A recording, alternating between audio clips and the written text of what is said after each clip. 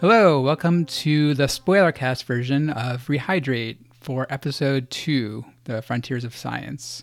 Warning to all listeners who might listen to this episode will contain spoilers for not only the three-body problem, but the entire series of the show. This is supposed to be a forum for people who have read the books and know the full context of the series to kind of discuss issues that happen in context of the show. I'm joined by Amin, who has not read this story, but does not care about spoilers. So welcome, Amin. Thanks. I do not care about spoilers. So I am reading The Three-Body Problem along with everyone else, and that's as much as I know, but I don't care about spoilers, and I'm here to learn more. Great.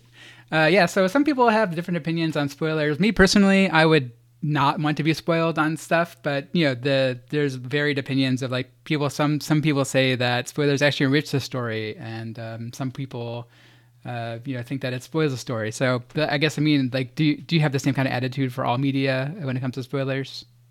I don't think I have the same attitude towards all media. For films, I think Jim talked about this in our main episode, that there's some people who like going to movies not knowing anything about the movie. I find that enjoyable as well.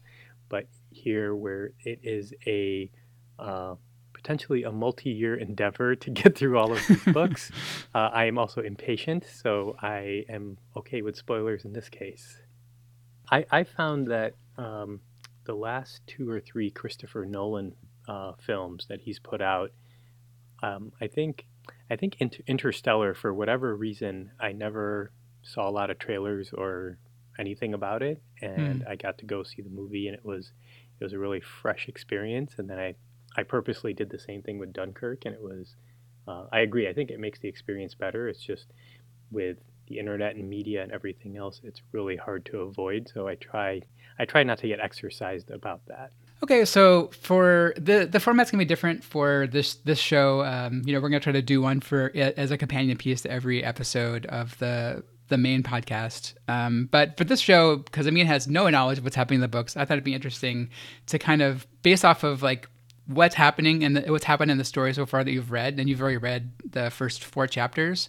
Like, where do you think the story is going? So I am actually intrigued by the story because I don't have a good sense of where it's going. I think on episode 1 of the Rehydrate podcast, Tim mentioned that there are aliens coming. So I imagine the frontiers of science are brought together to do something to prepare for an alien encounter. So I'm honestly very there's a million different ways in which this could go, but I'm actually glad I don't know how the story proceeds. I know there's going to be alien encounters, and there's going to be those types of. I'm sure some of the stuff will be somewhat stereotypical of sci-fi books, but I'm glad I don't know the specific details of how that happens, because that is kind of interesting, and I'm sure you're going to ruin it for me in about 5 minutes, but that's why I'm here. Yeah, so the aliens do play a big part in the series as a whole, for sure. They're sort of like a looming threat through the first book. You don't really meet them, but there's a storytelling device that they use to kind of like show the world of the aliens to characters like Wang Miao in the first book, and it really is just like it's trying to. It's more dangerous than anything to contact extra interstellar aliens, because you don't know their intention. And basically, the second book is called The Dark Forest, and the reason it's called that is because it's like a theory where in a dark forest you don't know who's a predator and who's a friend, so you end up just like killing anyone in the dark forest, right? And so the universe in that perspective is sort of the same thing. Like, if we ever to contact alien life, we don't we have no way of knowing their intentions, good or bad, so it's just better for us to strike first, and similarly for them against us. So there's a lot of that. And so the reason that plays into the first book, and the reason that the first chapters with Yewinjie are important, is because she is so beaten down by like the events that she saw in the Cultural Revolution with her father getting killed, that she has no faith in humanity at all. So that's why she jumps on going to Red Coast Base to contact aliens.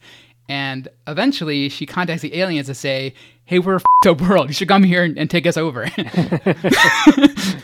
Like that's basically like and so she does it with like, you know, really it's really interesting like the way that she does contact and how the base actually does contact them.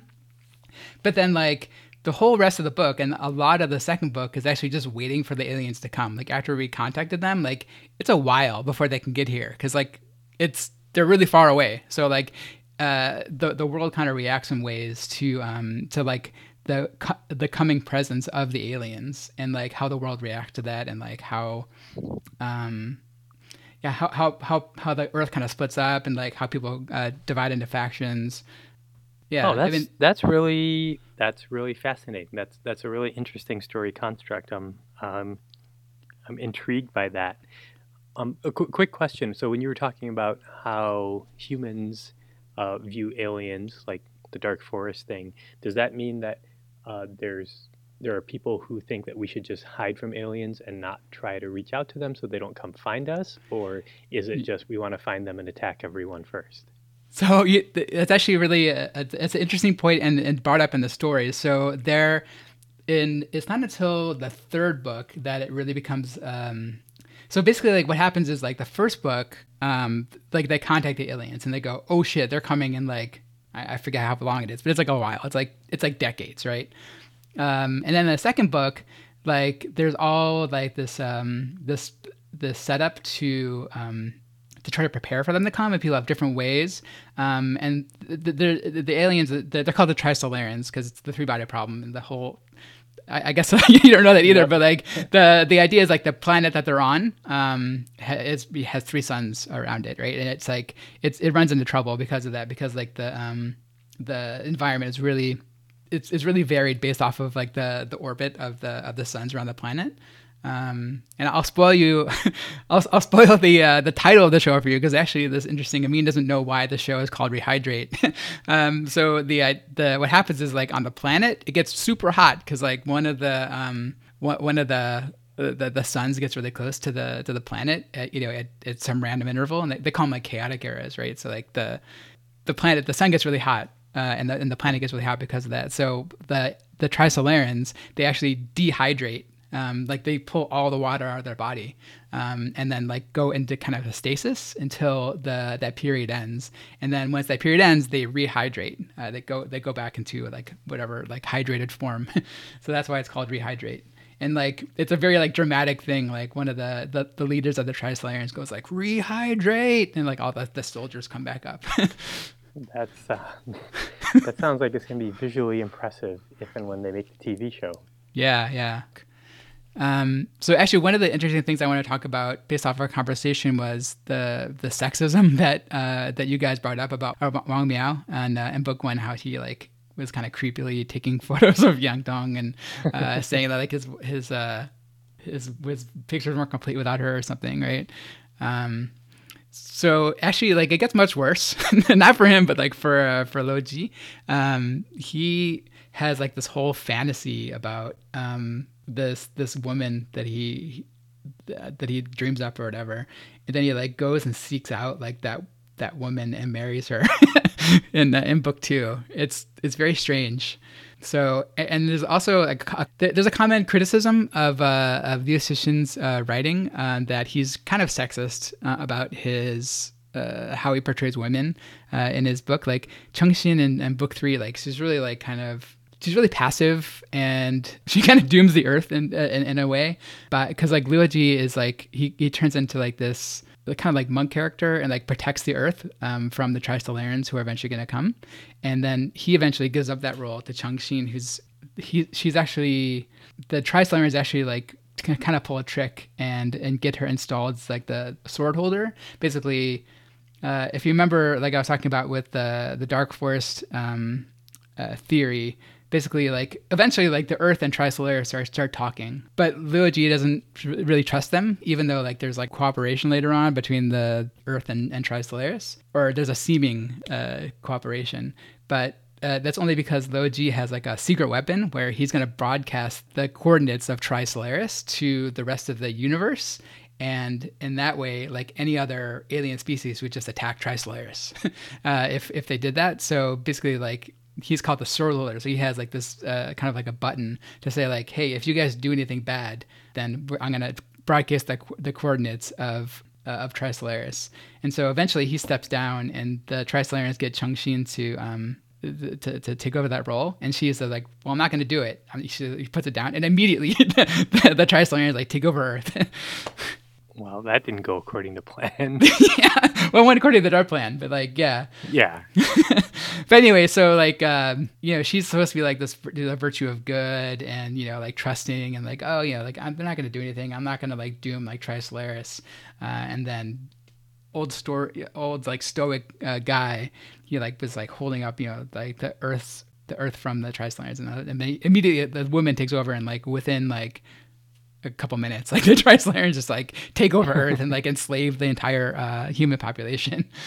So yeah, like his writing is pretty well criticized for being pretty sexist in some regards. Did you have any other like, I guess like larger questions about like what happens in the story? Well, this is early in the series, so I think this is the right time to ask it. But are there any George R.R. Martin style executions of any of the main characters we've met so far? No, he's not. I mean, people do die, but none of the main characters die. Okay. And some of the characters we think are important die, but they're for like a larger story context. But they're not like main characters. None of the main character, like Wang Miao doesn't die. Okay. Luo Ji doesn't. Luo Ji does die eventually, I think, if I remember right. Yeah, he does. Actually, like the whole universe dies at the end. Well, that's a hell of a spoiler. Yeah. I kind of wanted to spoil it for you, but there's a spoiler cast, so like what you signed up for. The entire universe in book 3, it gets crazy. Like, in the first book, it's kind of self-contained. It's like, or it's like a short time period. Like it happens within like, because remember you guys were saying like, oh, it's like that's a 40-year jump between Yeo Wenjie and Wang Miao, but it jumps like hundreds of thousands or millions of years in book 3. Like you mentioned Interstellar, and you remember like when they went to that water planet and they lost a bunch of time because of gravity stuff. So that stuff happens like they just like black holes that form and like dark gravitational anomalies that happen that cause like time to like go super fast, right. Super fast for the rest. And so they lose like hundreds of thousands of years or something at the end. But anyway, so eventually, as part of the Dark Forest thing, they find out some random alien finds out like the coordinates of Earth, and they send what's called a 2-dimensional attack against that. And so what they do is they send like this foil, and this foil goes towards Earth, and basically it turns the entire solar system and eventually the universe into 2 dimensions. So it like flattens everything into like this one thing. So basically everyone dies, from that, and like it keeps expanding throughout the entire universe until the universe ends and maybe restarts at the end. So it gets really into dimensionality. Like there's like 4-dimensional stuff, and then like saying like, well, if we can expand it, if 4 dimensions can collapse into 3 dimensions, then 3 dimensions can collapse into 2 dimensions, and then you see like slowly the Earth and the entire solar system kind of getting collapsed into 2 dimensions. Wow. Yeah, that is heavy stuff. It's nuts. That's why, I mean, like me personally, like my favorite of the books is the 3rd one, because it gets so big in scope, and so it's just so interesting. And there's a lot of that too in the first book. Not that much of the second book. Second book is a lot of focusing on Earth's reaction to the incoming Tri-Solarian invasion, because basically like they know the Tri-Solarians are coming at that time, so they have. And actually, like the chapters are labeled like X number of years until the Tri-Solarians get here, because they know based off of how far it is and how fast they can travel, like how long before they get here.